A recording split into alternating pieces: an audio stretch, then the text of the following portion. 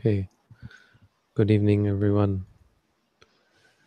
Broadcasting live, August 21st, 2015. Today we have a quote. Robin, you want to read our quote? Sure.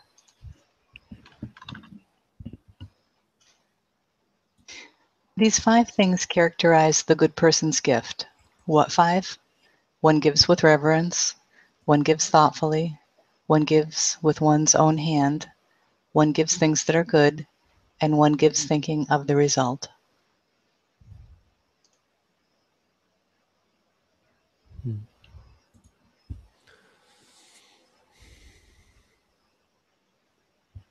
So this is from the Anguttara Nikaya, which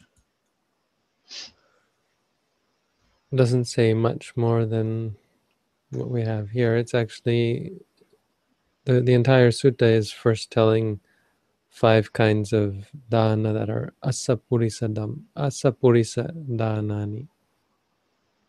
So we have types of dana that are sapurisa danani, and before that he talks about dana that is asapurisa dana. Dana means a gift. Sapurisa is something like gentleman or good fellow. Sa is good, purisa is man or person. So there are those kinds of gifts that are those people who are sophisticated, are somehow proper people, and then there are the gifts of those people who are not cultured, sophisticated, who don't act properly.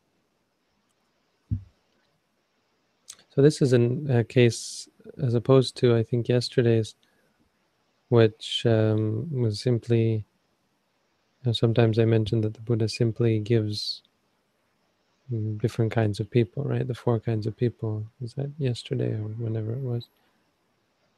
And doesn't say which one is better, but here we have a clear indication that one is better than the other. 2 types of dana. The dana of a sapurisa it's clear from the language that if it's of a sapurisa, that means it's better than something of a asapurisa, a person who is uneducated or uncivilized or not a gentleman or not a good fellow, that kind of thing. So here he translated it as good person, which is fine. So this is interesting. People often don't realize how much the Buddha actually taught about giving. At least in the West, I think that's common. It's a common criticism leveled against Western Buddhists, especially by those by those generally who are familiar with Eastern Buddhism, wherein one might argue that too much emphasis is placed on giving, where it's all about giving, and it becomes less giving and more, for Westerners, it often feels like an obsession with rewards, the rewards of a good deed. So the emphasis is on what the giver gets out of it, which, as we see, is actually it's actually a good thing, and that's something very much worth exploring and trying to understand.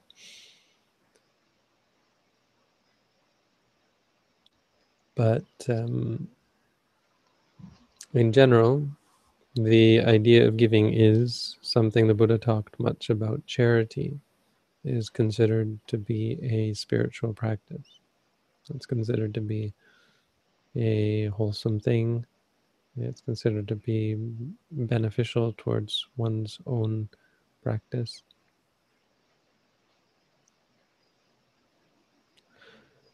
And I think more directly, and maybe more often, it's the understanding that it's supportive of the organization of the practice. So it may not be the case, or it certainly isn't. You couldn't say that it's the case that dana is necessary and generosity is a necessary practice. Obviously, a person who is stingy, who is jealous and miserly, is not going to progress very far on the practice because of the intense greed associated with that. But one need not go out of one's way to give necessarily for one's own practice, but for the continuation of the organization of the practice.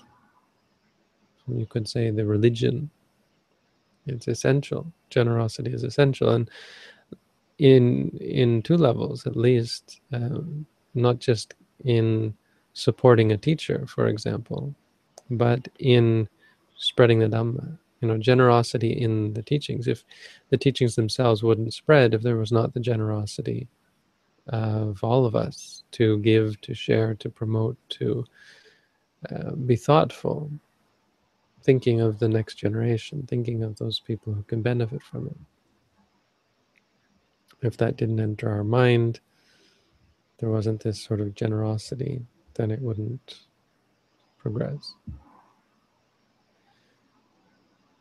And of course, if there was not support for people to practice or teach and to organize, if there wasn't material support and active, what to call, I don't know what the word is, but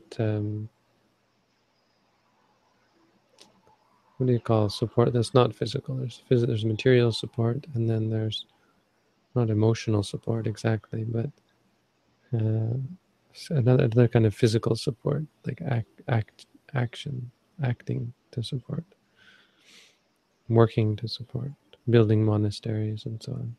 Like the monastery here, the people from the Cambodian community have selflessly given up their time, and time that would have to be normally bought in order to finish the project. People did this for free, who gave up their skilled labor for free to build the there's a open hall at the back there, and they've built a porch around the entire building and shingled it, and now they're making it look, they're putting up these nice pillars and painting them, giving up their Saturday and Sundays. They're giving up their free time, which is remarkable and awesome. So these kind of things that support the religion, but you don't have to think of it as religious. No, it's the organization. So we have an organization, which I think we're going to probably have to talk a little bit about tonight, because we've got an announcement. Maybe I should just jump right in. No? Today, let's give an example of how charity and organizations, well, it's not entirely about charity and organizations, but it probably, I mean, it's a part of it, which is why I make the connection in my mind. So first of all, here's the scoop.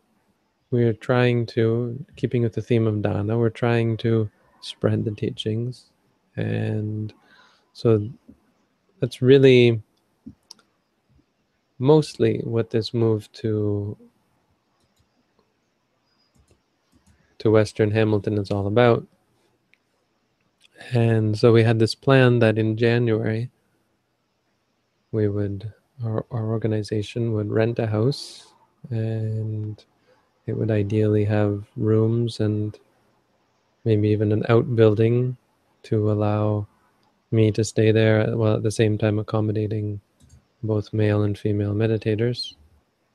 and it would serve as a sort of base for teachings at or related to the McMaster University. So there's a Buddhism association that's up and coming, and we'll be able to maybe connect that. But moreover, just being a resource for McMaster students and that area where there isn't really a Buddhist monastery. The west end of Hamilton doesn't really have anything that I know of. And so I got to thinking that, well, we got an incredible amount of support for the project. There was a outreach to see about support and to solicit support, which has been ongoing. Maybe Robin can just quickly comment on that. How well is it going? It's going well. We started less than 2 weeks ago, and we're almost at 2/3 of the goal in less than 2 weeks. So that's really great. That's nice to see. It's great to see that kind of support. Which our goal was 6,000, so we're nearly at 4,000, nearly at 2/3 of the $6,000 goal. So I proposed. I had this sort of the idea that January might be. Well, I think we all know there are some negative aspects to choosing January. First of all, the delay. It means we have to wait another 4 months to get going. The fact that most of the rentals around the university are probably, the good ones are probably up now. In fact, we've probably missed our chance to get the good ones, and best bet would be to wait till next summer. But that there happened to be at least one property that looked quite interesting, and so I contacted the owner of one property, and got a response back from them, and went to see it today. And I've just put a link to a YouTube video showing the property. It's unlisted, so you're the first people besides the very, very inner circle to have seen this video. And there you are, sneak preview of what may be. And so we are just now trying to answer the question tonight. It's our big announcement. Whether we will go ahead and rent, the organization will rent this house, starting sometime in September. I'm not sure September 1st, but close to September 1st, I would think. Which means we'll be moving there very shortly. Which is probably a big deal considering. No, there's not much, but there's a bunch of stuff in this room. All this computer has to go. But pack it all up, and we'd be moving just in time for the September school year, which means when we have our first meeting of the McMaster Buddhism Association, we'll be able to provide this resource.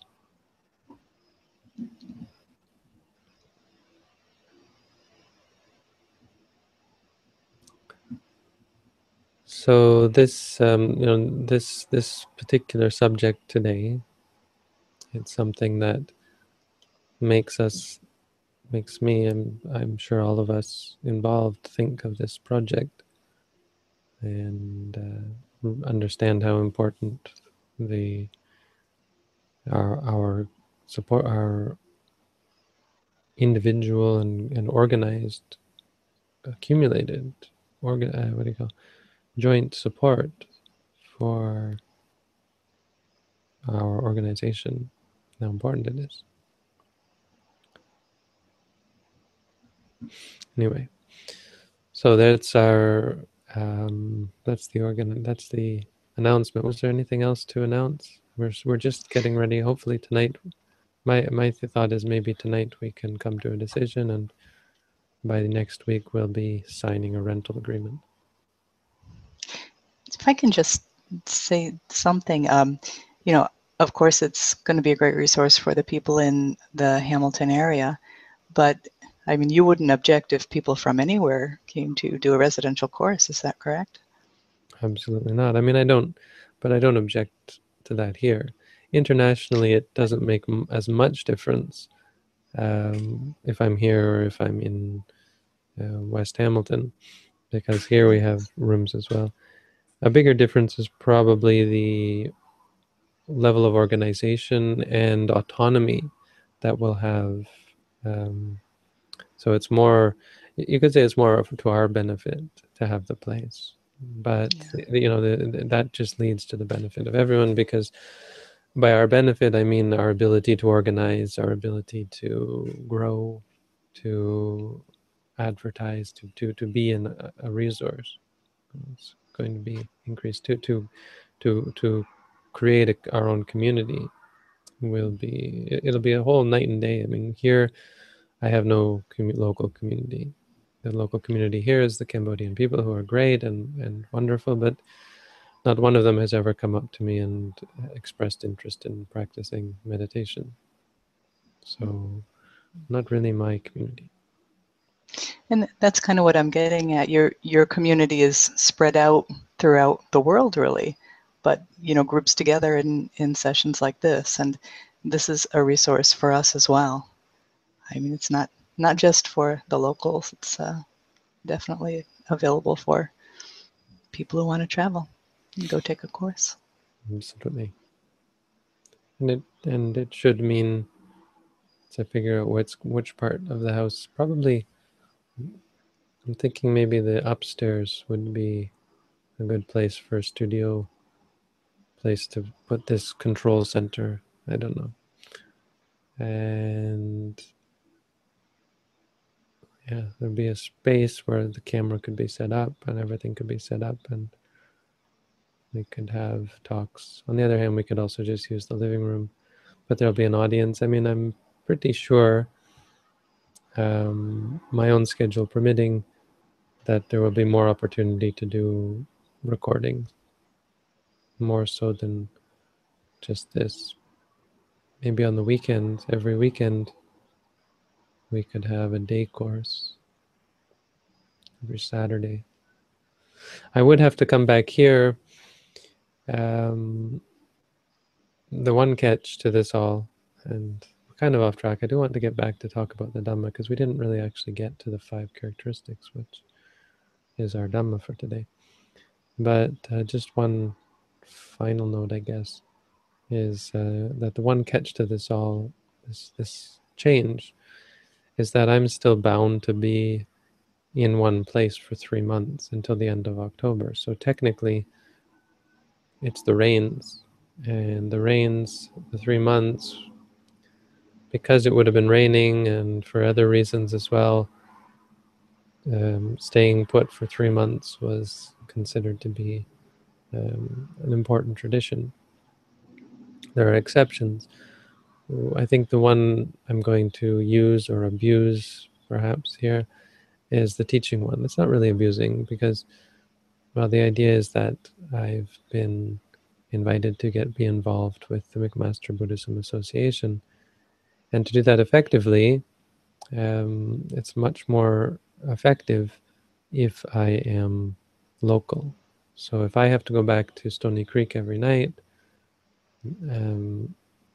it limits the ability to be involved in evening programs, for example. So I'm allowed to be away for up to 6 nights, but then I have to come back here. So the idea is to spend the weekdays there until the end of October and still come back here on the weekends. So there'll be 2 months of that. It's going to be a little bit complicated, but I think it's worth it, especially with this property, which happens to be quite well priced. They're asking for $1,600 $1,600 a month Canadian, which I think we've agreed, the board has agreed, is reasonable, more than reasonable, I guess, and feasible, more importantly. And so we're going to go for 1 year lease, right? It's also for sale for $500,000. So by chance, if anyone wants to purchase it, well, it's for it's sale as funny well. because $1,600 is, I think, fairly cheap, and for a house, and $500,000, I think, is fairly expensive. So it's an interesting situation to have a house that is low rent, low price rent, but high price to buy. The head monk who drove me there and who I talked with afterwards, I said, "What do you think about buying it?" And he said, "Oh, that's a piece of garbage," he said. He was totally said, for $500,000 you could get, he said, for $200,000 you could get a nice house, but it's not really true. If you know that, if you look at the location, I mean, that's right. It's a prime piece of real estate, really, from a commercial point of view, because, oh yes, it's commercially zoned, and it's right at the end of a strip, of the commercial strip.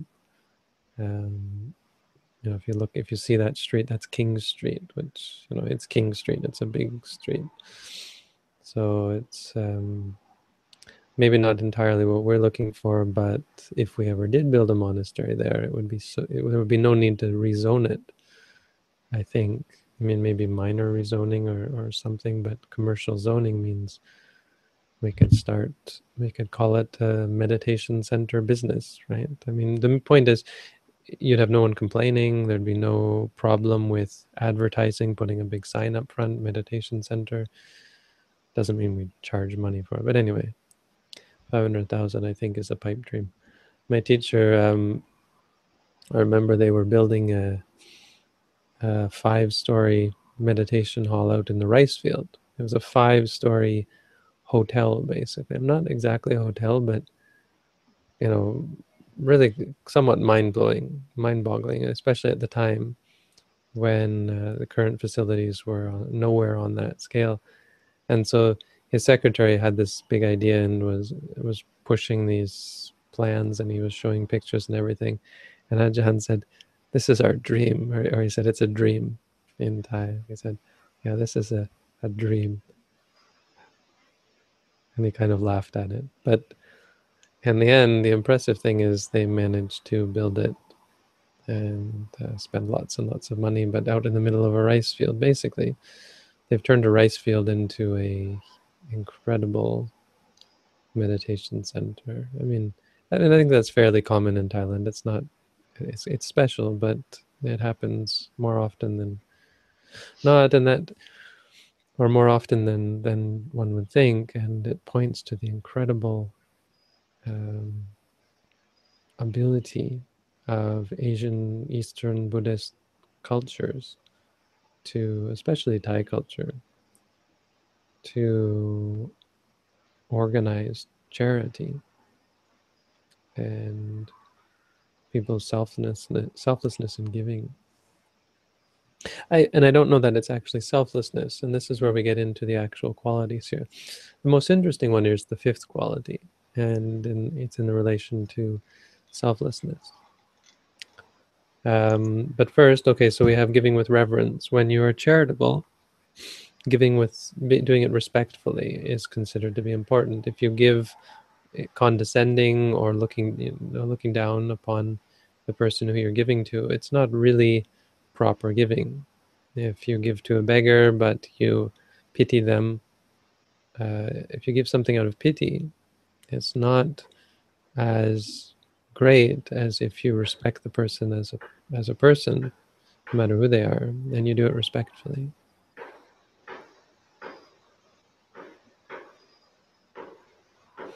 Giving thoughtfully means with consideration. Well, there's a good commentary to all of this. I can get some good. Right, the second one is chitti katva, whatever that means. It means having made in the mind. No? Chittikarang. I've never heard this chittikara. It's interesting. Chittikarang upadapetva. Upattapetva. Yeah, it means takini suchitakarang. Right, giving, having brought to mind, having brought one's mind to consider, having given thought to what is appropriate to give and who it is appropriate to give to, who deserves to be given to. So giving where it's deserved, these are the two important qualities that one is considered to be thoughtful. If one, it's not thoughtful as we think of it in the West, it means having given it some thought. So considered, maybe, considering carefully, considering what is appropriate to give. Yeah, that's thoughtful, right? Oh, how thoughtful of you when you give a gift that is meaningful and purposeful and useful. And more important, or equally important, giving to someone who deserves it. So not just giving to people because you like them, because you're partial towards a person. Giving to your children, giving to your spouse, giving to your, I suppose giving to your parents would be another category, but giving to your children clearly is not exactly charity. There is charity involved, very much so, but it's not the same sort of charity as giving because the person deserves it, except in the sense that your children deserve your support because you are responsible for bringing them into the world. So it's your duty to support them. But not the same as you would give to someone who you respect, to your parents, to your teachers, etc. To your people who you support, like political figures. I think there's something to be said for the wholesomeness of supporting a political campaign, potentially. I mean, if the political campaign is someone who is working, like you could say supporting a king would be the equivalent in the Buddhist time. So today, supporting a political party, if the political party is worthy of supporting, I would argue that political parties can be forces of good, potentially. I think there's an argument to be made there. So supporting a political party could be potentially supporting someone who is a good person, who is working for the benefit of other people, so worthy of respect, worthy of gifts. Which is interesting because you wouldn't think a political contribution to be a wholesome thing. It's not. I've never given political contributions myself, but I think it certainly could be a wholesome thing. It could also be a very unwholesome thing if you're supporting the wrong party. Or what usually means if you're supporting any party, because most of them are usually crooked from what I hear. Number 3, gives with one's own hand. Sahata deti. What's the opposite? The opposite of sahata, with one's own hand. Oh yeah, asahata. It's just not in the commentary. So giving with one's own hand. There's a story in this regard about a man who didn't do this. A very rich man, maybe a prince or a king, I can't remember, in the Payasi Sutta, I think, of the Digha Nikaya. And so it's interesting, Payasi was a skeptic. Let's look this up.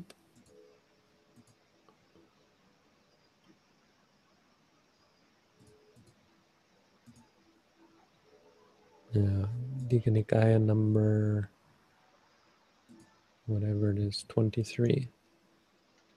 So who was...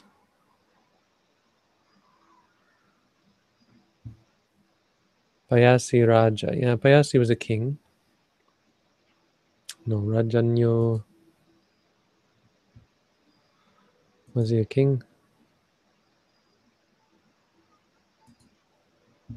A chieftain, a Rajanya. Not a Raja, but a Rajanya. One, something like of the king. It's a lesser king. So a chieftain of Setavya, or Setavya, lived on a royal domain gifted by Pasenadi. That's what the DPPN says. Anyway, at the end of this sutta, so the Payasi Sutta is an awesome sutta to read because it's called, the translation in English, or the title in English, I think, by Maurice Walsh, is Debate with a Skeptic. Let's see if I have the English translation here. He calls it, in parentheses, he says Debate with a Skeptic. And it goes through all sorts of reasons. It's not actually about the Buddha. It's about Kumara Kassapa, who has a debate with Payasi. I think at the end, someone goes to the Buddha and tells the Buddha about it.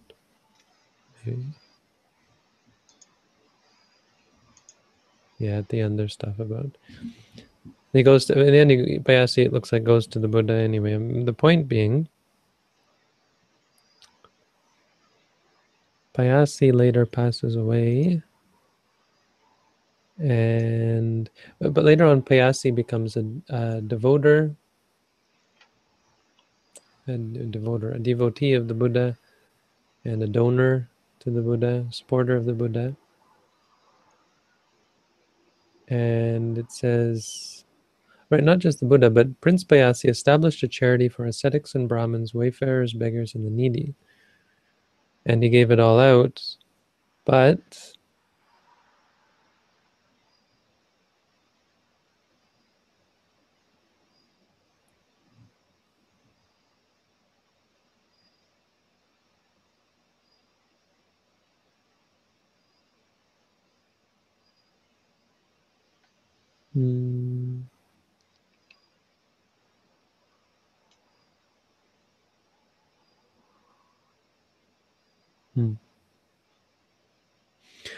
but he gave, right, but he gave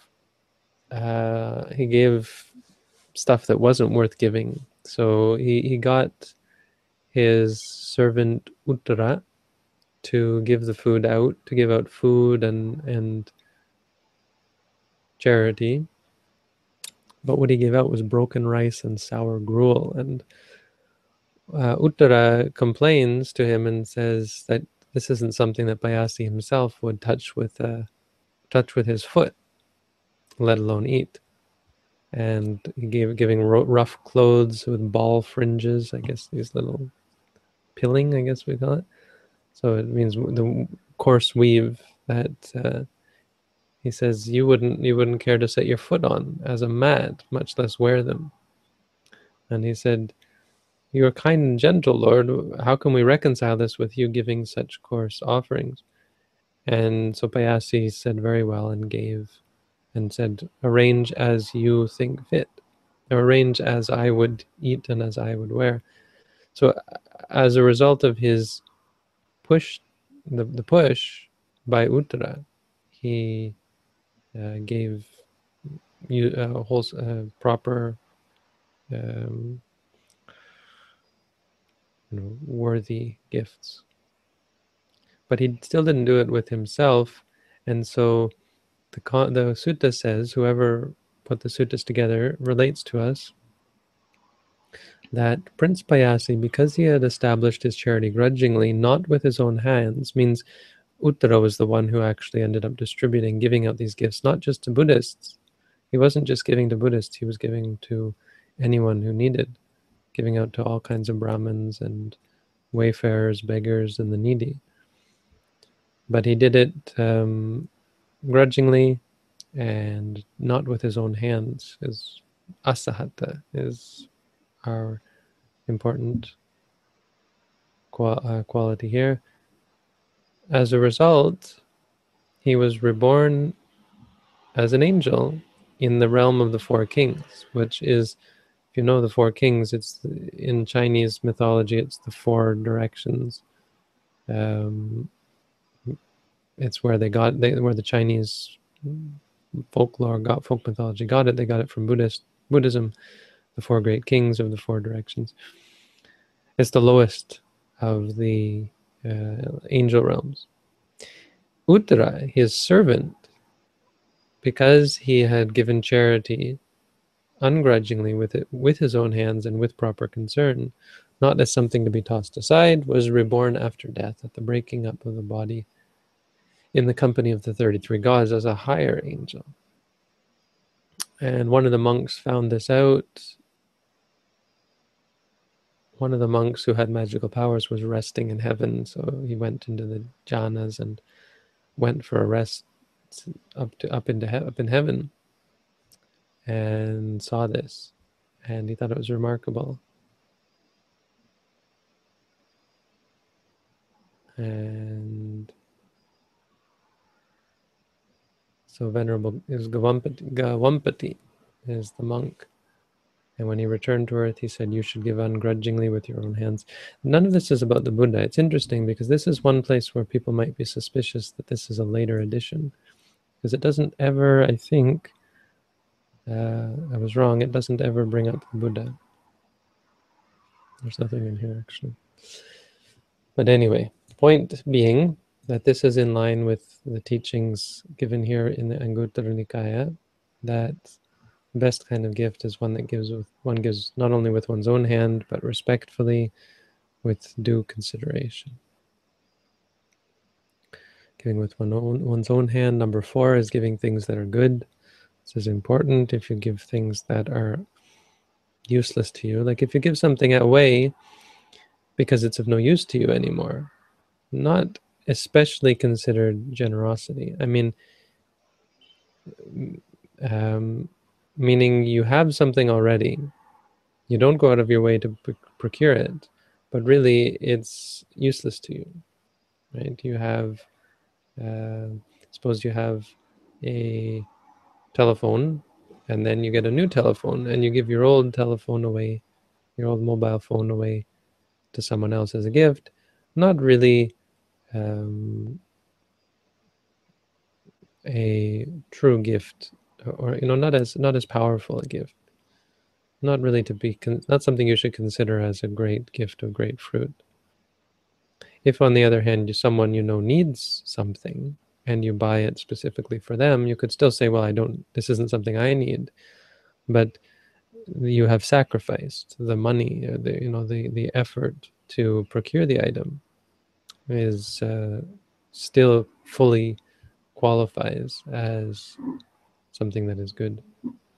And of course, obviously, if you give away something that is rubbish, that is garbage, that is broken, still beneficial, still considered a gift, but not exactly a sapurisa, what we call sapurisa dana, a gift of a cultured individual, a good fellow, a good person, I mean, literally.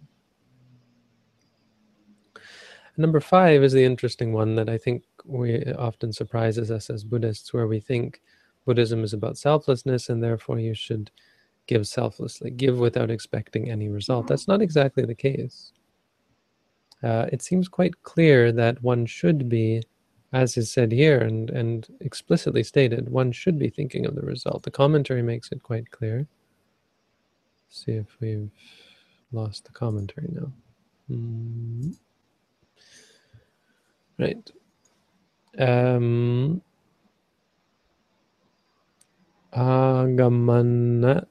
Agamana means what will come, seeing what will come. I think that's literally what it means. Agamana, the result.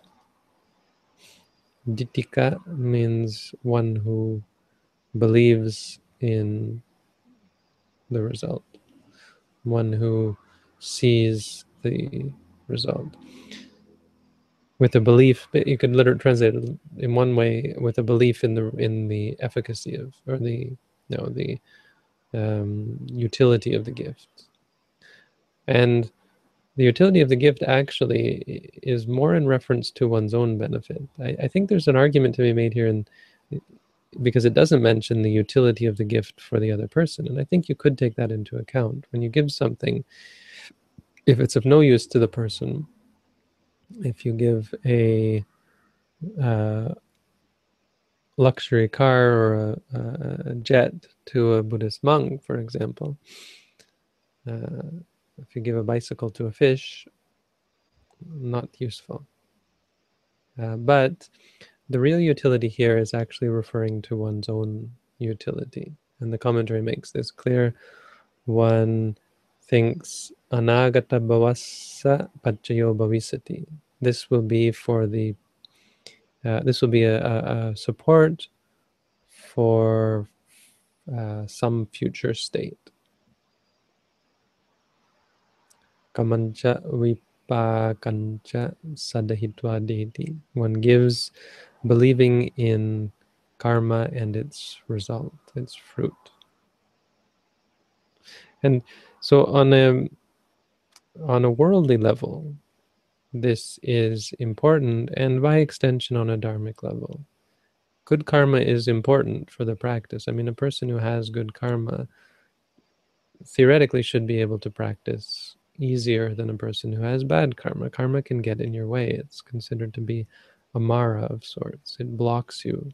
It can block you in your practice if you're too busy scrambling to feed yourself and clothe yourself, if you don't have good karma. So a person who has done good things in the past, it's a support. It's a support in terms of being physically born in a place that, in a state that is with plenty, but moreover with people who respect you, who think of you as a good person, who support you, who are kind to you, who are helpful to you, respect and so on. And they do this because of the goodness of what you have cultivated. A person who is generous is much more likely to receive support and help and friendship and guidance and all these things. People are much more likely to take them seriously and wish to help them. So, yeah, there is this great benefit to giving, for example, and this is important. A person should be thinking of this when they give. Giving and saying, whatever I'm giving without any thought to cause and effect isn't a Buddhist thing to do, because it ignores the nature of reality. It ignores the whole purpose of being of goodness. Goodness is for a purpose. We cultivate, and Buddhism builds this artificial, you could say artificial structure of goodness in order to um, attain something, in order to achieve something, and that is enlightenment. So there is, all of our practice is about cultivating this artificial state of goodness that is going to allow us, like building a rocket ship to the moon. You have to build the structure so you can take off. Naturally, it's very hard to get to the moon, but once you build the structure, the laws of nature do allow for it. It just takes a lot of work. And generosity, kindness, charity, this is an important part of the structure. Not the most important, but it's a useful. It provides power, it provides energy, it provides encouragement. So seeing this is important.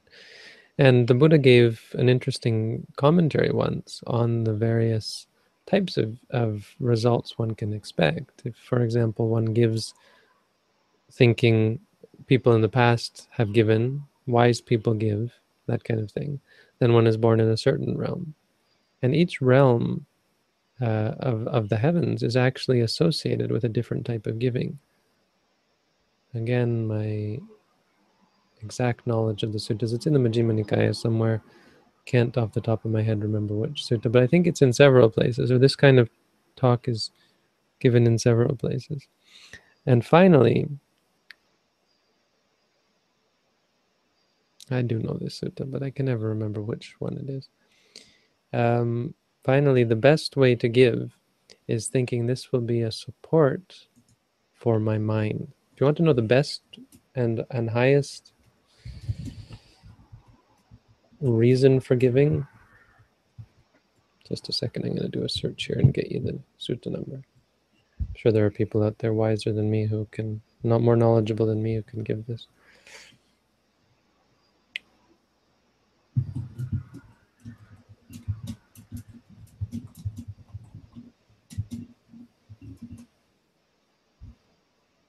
No.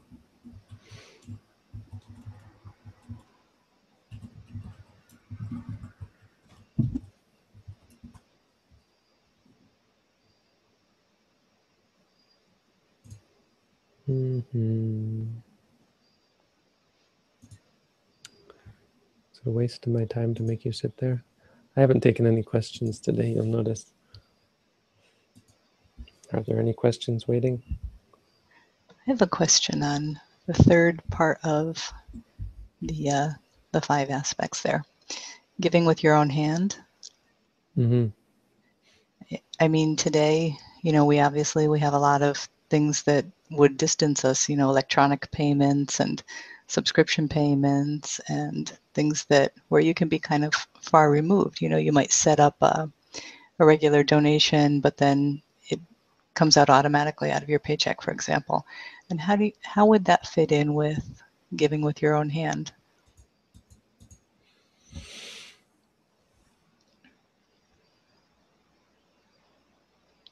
It's a good point. I think you could make an argument for the difference between the simple act of, say, making, in our case, a lot of people are making PayPal donations. You could make an argument, I'm not saying it's completely correct, but you actually do it yourself. You say, this money is going to this organization to benefit the organization, and you're doing it yourself, as opposed to saying, distribute my funds as you see fit, and not actually ever making the decision. See, because what we're talking about in the Payasi Sutta is he never actually said, give to this Brahmin, give to that Brahmin, give to this beggar, give to that beggar.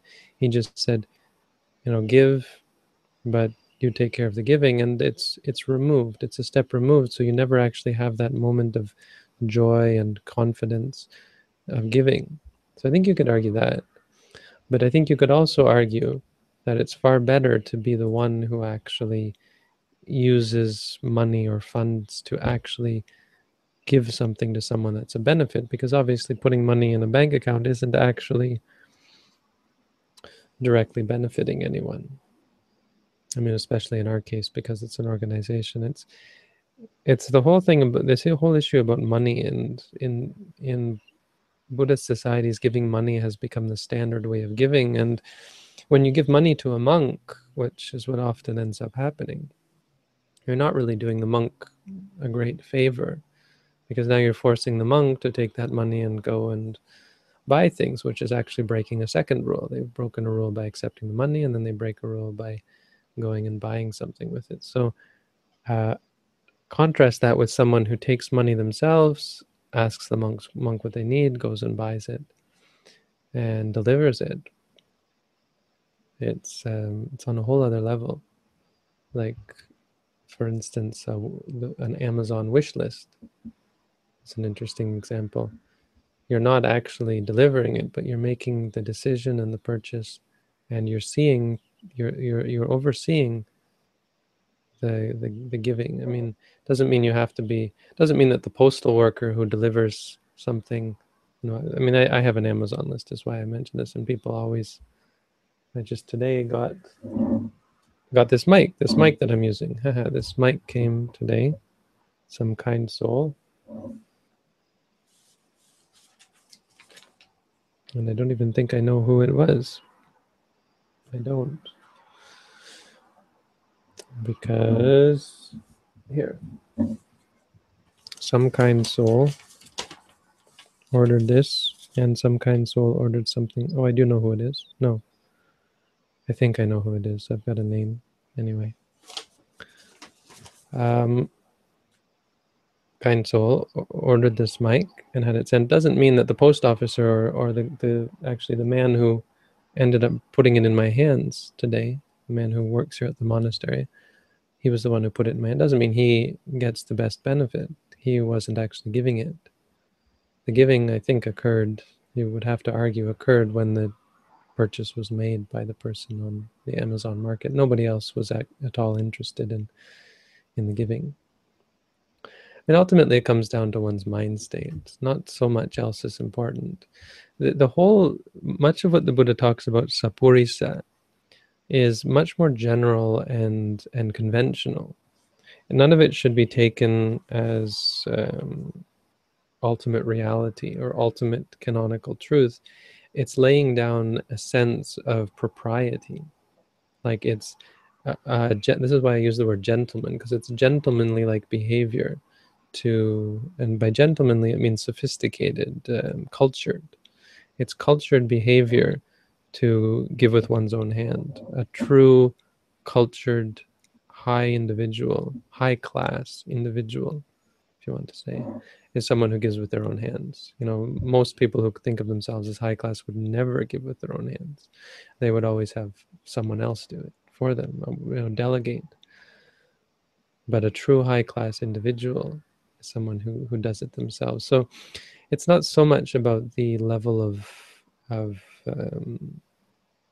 interaction, as it is about actually making the giving, the decision to give, and the act of supporting oneself. But there certainly is something to be said for directly giving something like food or clothing or shelter or medicines to people who need it. Giving directly is, I think, still to be preferred to even supporting an organization, which, somewhat shooting, our organization is right now trying to make that work. I mean, I don't think there's any reason to belittle a gift of money. Well, that makes sense. You're directing it. You're directing it yourself to, Yeah. the wholesome endeavor. Yeah, no, that makes sense. But I think you would have to argue that direct physical action of giving something is still going to have a more profound effect than, and because you feel it when you're giving. If you give food to a beggar, or you put food in a monk's bowl. I mean, there's just so much more joy there. It's just that we can't all do that. You can't build a monastery. Building a monastery by hand. Build a monastery or build a meditation center. If you build it by hand, like they're doing here, people who come here on the weekends, and not the people who give the money for the building materials, but the people who give their time and effort and physically build something. I mean, you've got to respect that, I think. So, I mean, obviously that we all agree that would be preferable. Obviously, we can't do that. We're not going to build a monastery near McMaster University. We're not going to build a meditation center that has to be bought. So it's removed already by its very nature. But absolutely, I think we would all get more merit and good karma if we put our hearts into building a monastery. On the other hand, as with any gift, and here's an interesting thing, no matter how good we can talk about giving is, the question is how much focus we should put on giving. So yes, we could build a monastery. Do we want to spend the next year, even if we had all the time and resources and money, do we want to put all our energy into building? Or do we want to say, well, it's enough for us to do the money thing and the renting thing, or the buying thing, or whatever, and focus our energies, focus our true heart and true effort on meditation practice. I think there's an argument to be made there that, yes, definitely be much better if everyone were to fly over here and make sure the meditators got food and so on. But it would be absurd, and it would be a complete waste of your time and effort. You would be much better served to make some contribution and then spend the rest of your time doing meditation, right? I think there's a very strong argument for that. But certainly, giving, not thinking about the result, you have it here, words of the Buddha, not the highest form of giving. Altruism, in that sense, also not the highest form of giving. Giving should be, in a sense, selfish. You give to benefit yourself, because truly benefiting yourself means making yourself a better person. And there's nothing selfish there's nothing selfish about that. It's self-centered, but it's centered on bettering, you're making yourself a better person, which is noble. It's the most noble thing. Much more noble than thinking, may this person have a good meal. You know, if your heart of heart intentions is just to provide someone with food, that's good. I mean, it would just be like you having the intention to provide yourself with food. But it's not a high noble intention. A much more noble intention is to think, this person needs this, but my gift is for the purpose of doing the right thing, making myself a better person, supporting my freedom, you know, being an act of renunciation to make me more free. It's a much more ennobling thing, which is, I think, weird for Westerns to think about. But in Asia, that's really all the rage. Everyone is so keen on results, perhaps too keen. And if you become obsessed with results and greedy about results, I think, do you get results? I think yes, you do. I think even if you're giving and kind and generous, thinking, may I benefit in the future because of this? Yes, I think you do benefit from it. Because it's hard to say that that's really greedy. You're doing a good deed. You're helping someone else. You're sacrificing. But it's defiled, so it leads to a benefit, but it probably leads to a worldly benefit. Many Buddhists seem very much fixated on that. Anyway, talk about dana. It's an interesting topic, but it's not really the highest topic. So we should spend some time now, even though we've spent an hour already, on questions, talking about Dhamma. Why is it possible to get freedom meditating in the body if it doesn't belong to us? Because you're not getting freedom. There's no us to get free. Which is interesting. I mean, it's hard to talk about, really. The problem with non-self is we are accustomed to speaking in terms of billiard balls, like atoms, things that are impersonal. And I think you'd have to argue that reality is very personal. And that sounds like, you know, it's hard. You can't really say that because it's talking about the self again, but it's personal in that it's first person in the sense of it's experienced, right? It's not actually experienced, but it's experience. You see what I mean? It's not like a billiard ball. It's not like atoms. It's not like the physical world that we've been taught so much as being the basis of reality. That is not, it's not even really a true basis of reality, because underlying the atoms are subatomic particles. Underlying subatomic particles, we don't even know what it is. I mean, I don't know. I don't think they know. It's not, I think, well understood. No, they don't know what is gravity. They don't know what is, you know, they don't, it's not well understood even matter. But point being, true reality isn't even like that. True reality is experience-based, which is, for lack of a better word, personal. You know, it has some quality that is different from what we think in our minds of impersonal, and it's still, the language doesn't even allow, because none of it's personal. There's no person. Person is just a concept, but somehow it is personal. It's individual. I don't have your thoughts. You don't have my thoughts. That's an important distinction. You know, there is something there. So freedom occurs, but there is no person who is freed. Non-self is the reality, and yet it's very personal. So I think the point, that sounds like weird and perhaps contradictory, but the point, it's only a problem when we get hung up on the idea of non-self. Non-self isn't a problem. It isn't hard to understand. Really look at reality, you'll see it's non-self. It's not controllable. It only shakes you when you then think, but what about myself if there is no self? The Buddha never said there is no self. I've said this many times, and you know, I've had a monk tell me how wrong I was for saying that, but find me a quote, and there is no quote where the Buddha said there is no self. Doesn't mean, and I've said this many times, doesn't mean that the Buddha believed in a self. He certainly didn't believe in a self. He just never said there is no self. Why? It's the wrong framing. And they've given this argument before. Reality doesn't admit of a framework within a self, within which a self could exist. So to ask whether there is a self is already the wrong question. It's like asking, is there a cat in the box?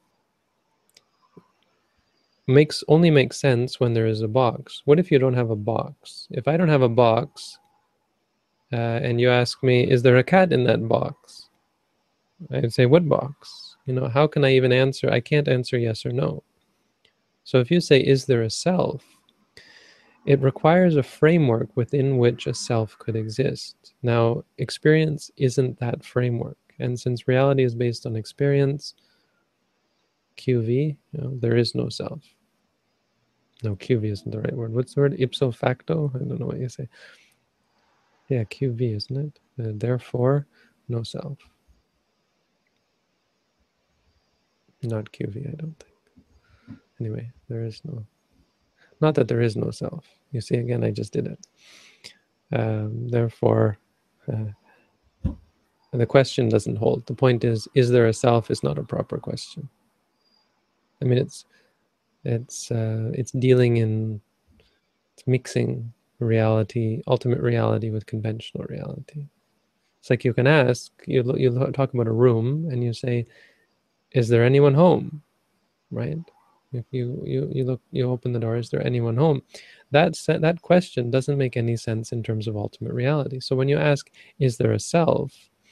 Well, a self isn't either a convention, or well, no, it is. I mean, you could say, is there a self? You could say, yes, there's myself and there's yourself. But when you ask the question, you're not asking in a conventional sense. You're asking about ultimate reality. No one asks saying, hey, is there a self in this house? You don't ask that, How many selves are there at the school or in the office building? In New York, how many selves are there? Selves are there? You don't ask that. If you ask that, it's all what you would mean is how many people are there. So it's conventional language. But when you ask, is there a self, you're asking about ultimate reality. The problem is self being like person is a convention. Isn't the right language. So there is no self. Not that it's even incorrect, it's just problematic as a statement. It's not accurate. It's not an accurate question or statement. Moreover, and more important for you here, yeah, ipso facto, right? More important for you here is that it creates confusion. When you say there is no self, people immediately say, and these are the Buddha's words. He says they would be more confused, saying, "What happened to myself then? If there is no self, what will become of myself? Where did myself go? What about myself?"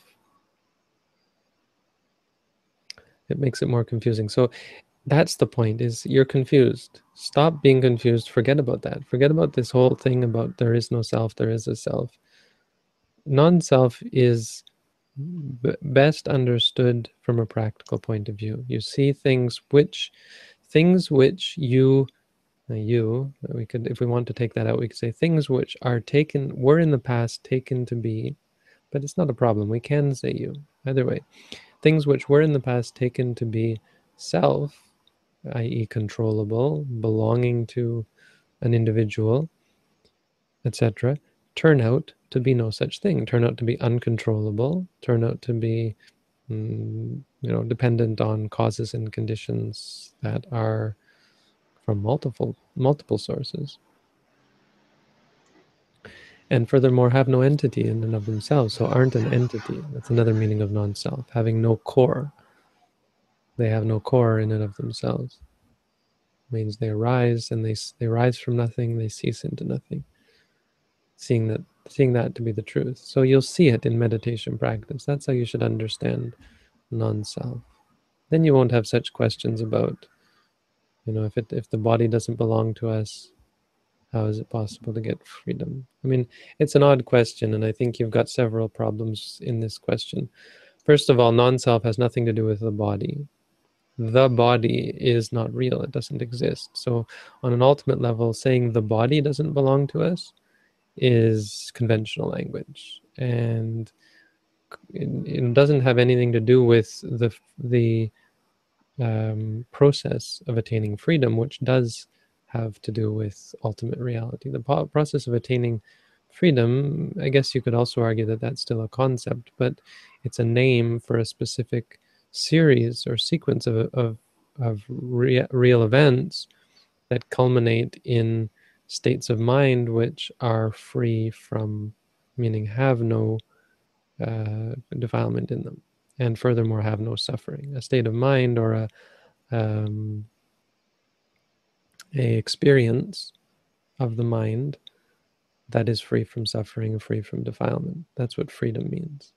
So you really are, it's very you've got big problems with that, with your argument here, with your question here, because it assumes things that are not exactly correct. You don't get freedom, and getting freedom isn't meditating. It doesn't have anything to do with dependency on the body.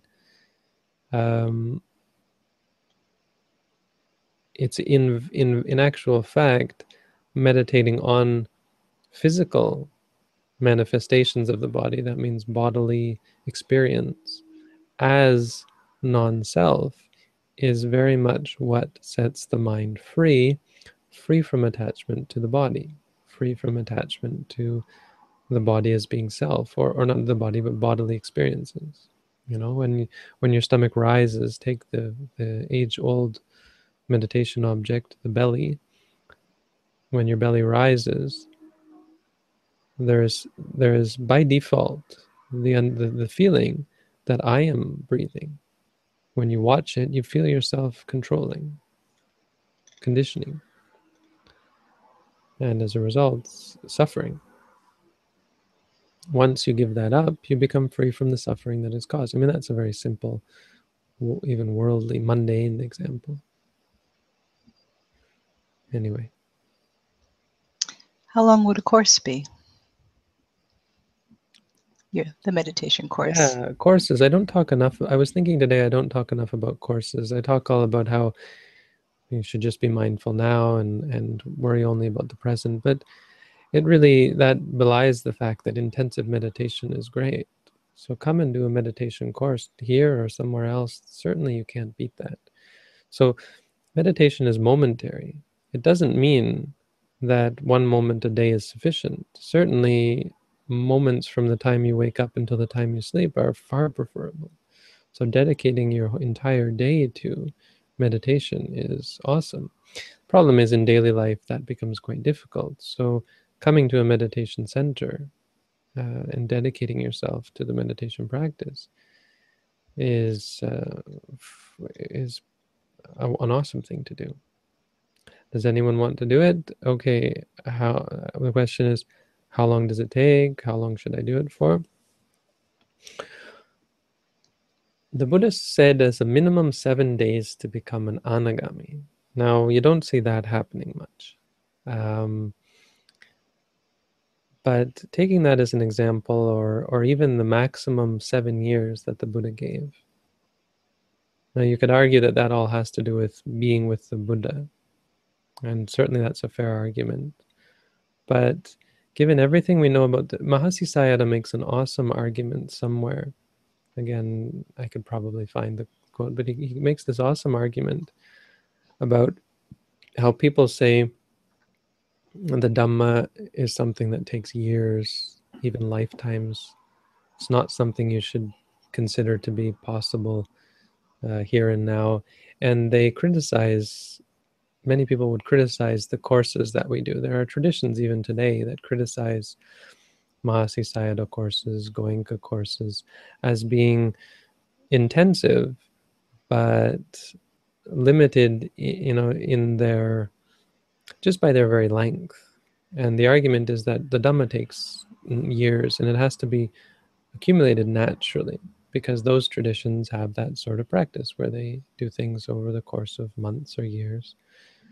And they assume that becoming a Sotapanna is something that could potentially take you all your life. And Mahasi Sayadaw says that's a very dangerous view. And he says that sort of view is one that belittles the Buddha's teaching as being less incredible than it actually is. He said the Buddha's teaching is incredible.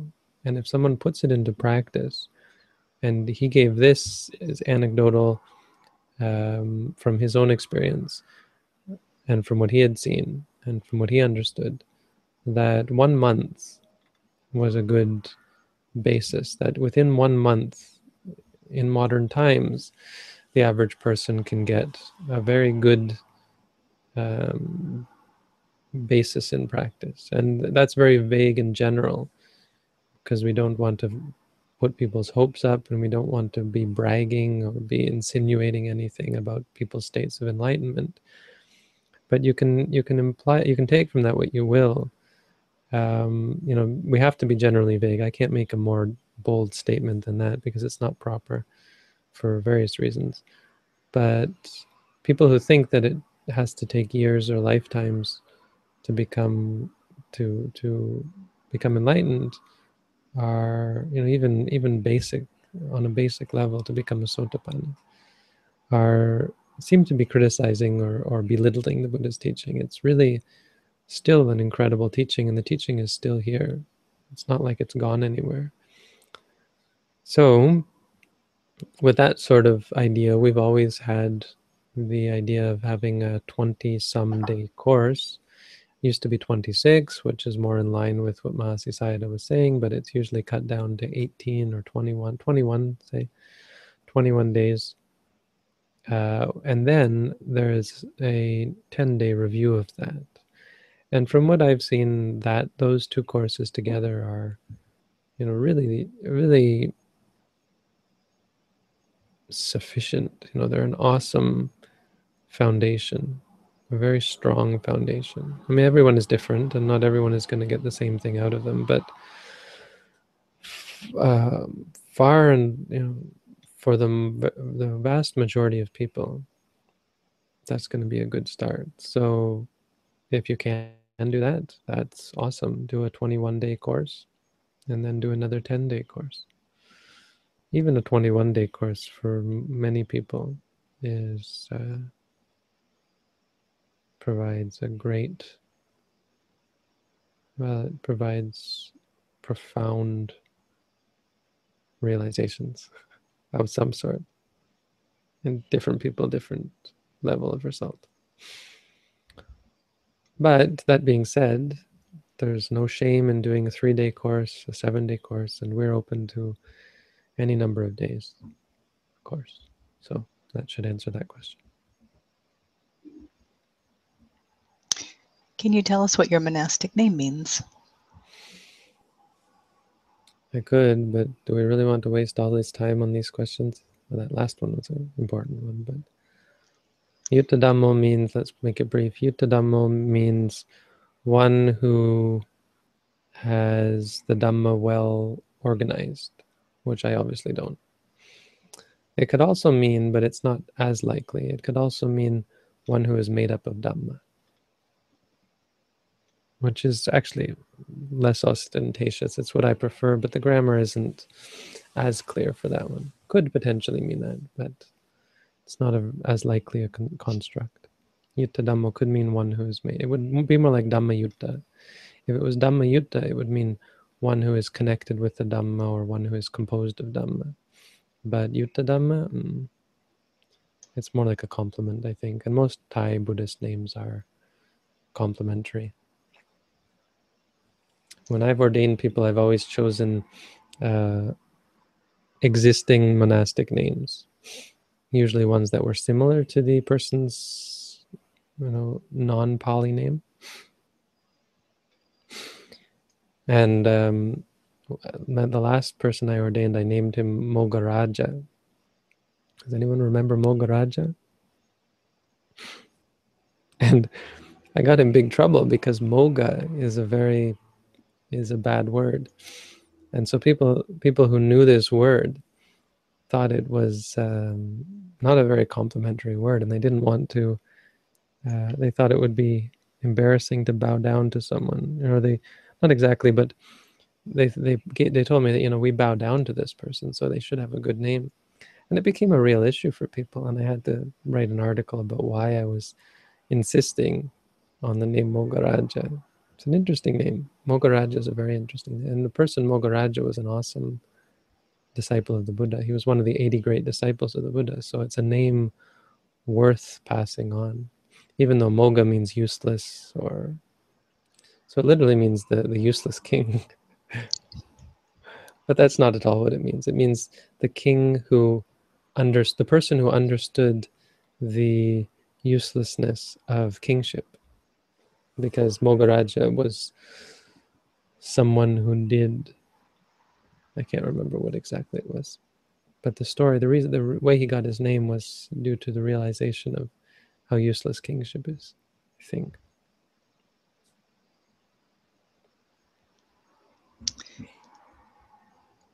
Can you briefly explain merit and the transfer of merit? Briefly, merit is goodness. The word merit is a problematic translation. Goodness is a better one, but I prefer goodness.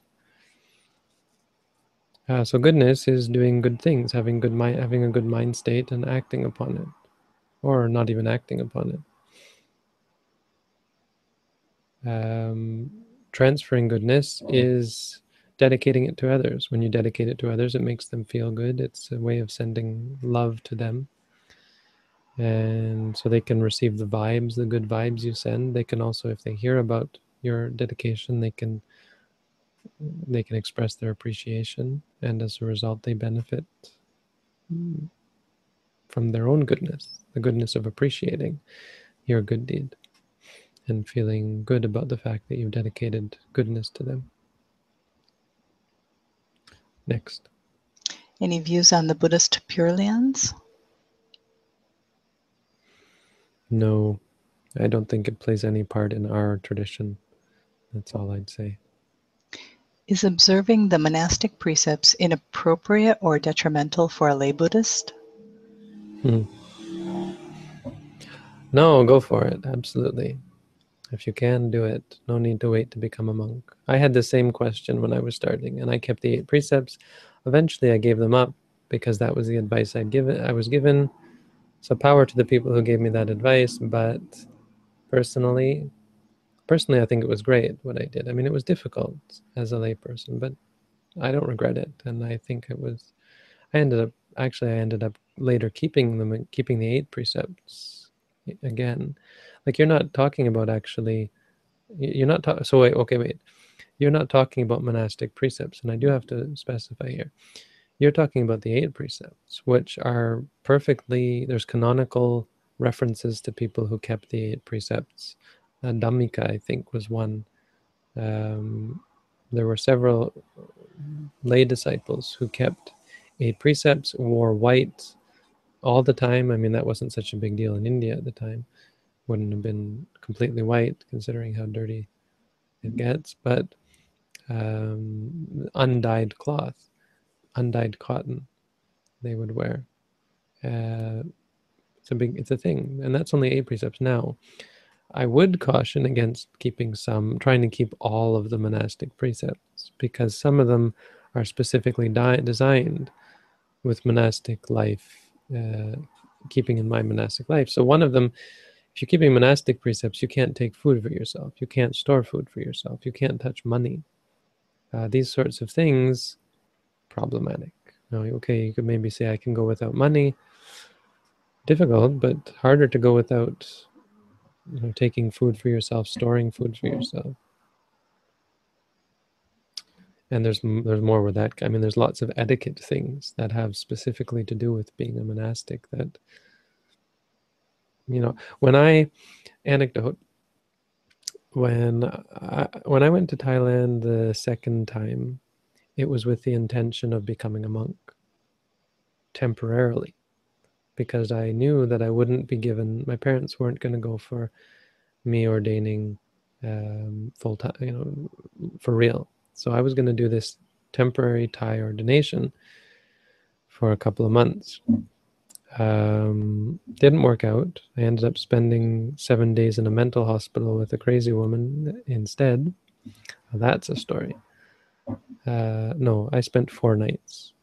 She spent 7 nights. I only spent the first 4 with her and her teacher, who also wasn't really responsible for driving her crazy. It's a really interesting story. But then that experience, and my teacher was a layman, and he was looking after all the foreign meditators. I ended up not ordaining. That's not even the point. The point, it is kind of the point. So I was so set on ordaining. It was just like, I'm going to become a monk, because it just becomes such an awesome thing reading about the monks' rules. I had actually started keeping them, like not lighting fires, things like that. Like I just wanted to keep as many of the monks' rules. But can I do this one? I would look through the monks' rules and say, okay, I can keep this one, and so I would keep it. And it culminated in this final giving it up, because they needed someone, a layperson. I mean, this was the idea at the time. It was actually kind of, I think, fallacious reasoning, that there were things I couldn't do as a monk. And so it's true, actually. There are things that a monk isn't capable of doing, but you can work around it. Anyway, I thought I won't ordain, because then if I ordain, I won't be able to do the things. I mean, this was their reasoning, that monks aren't able to teach as efficiently as lay people. Now, that's a whole other argument that I totally don't agree with. Anyway, but it was upsetting to not be able to ordain. So the first thing I did upon making this decision to cancel my plans for ordination was to go into the town and buy a stainless steel bowl and begin to eat all of my food out of this stainless steel bowl. I said, if I'm not going to ordain, I'm going to pretend, and I'm going to live my life as a fake monk. And I really meant that in the best of possible ways, in the sense that do the best I can, mimic the monastic life as best as I could. And I think that's awesome. I still think that was kind of a great thing to be able to do, and it was, it felt, it was encouraging to do. So I definitely recommend that sort of thing. No harm in it. There's some harm in trying to, like, not light fires, for example, because not cook food. Monks can't cook food, so you couldn't light a cook fire. That kind of thing. So yeah, if you're keeping the rules about not cooking and so on, there's lots and lots of them. It gets more and more problematic. Okay, next question. There's a quick question on, we strive to observe the monastic precepts on Uposatha days, correct? No. But I'm sure they mean the 8 precepts. Yeah, those are not monastic precepts. Those are clearly and categorically lay precepts. Interestingly enough, monastics don't have the 8 precepts. Monks don't have the 8 precepts. There is no rule in the Patimokkha against entertainment or beautification. I don't think you can find anything. I mean, you can probably argue one of the rules, but those rules are only outside of the Patimokkha. I mean, they're in the Vinaya. But it's interesting that there is no specific rule for either of those. There's also no rule against the 8th precept, lying and sleeping on, or using high bedding. In fact, high bedding is specifically allowed for monks, provided they haven't made it for themselves. So it's interesting to note, and it kind of puts the 8 precepts in some perspective, I suppose, especially the 8th one, where it's interesting that the problem is, it's an interesting one, because monks do are allowed to sleep on as high a bed as they want, as long as they didn't make it. I mean, I guess you could say it's kind of a loophole. It also helps you look at the monastic rules as still, with their vast number, still not being enough. Still not being a comprehensive, not even necessarily a very accurate assessment of the actual practice. Many of them are just for practical purposes, like touching a man. A male monk touches a male sexually. It could even be on his sexual organ.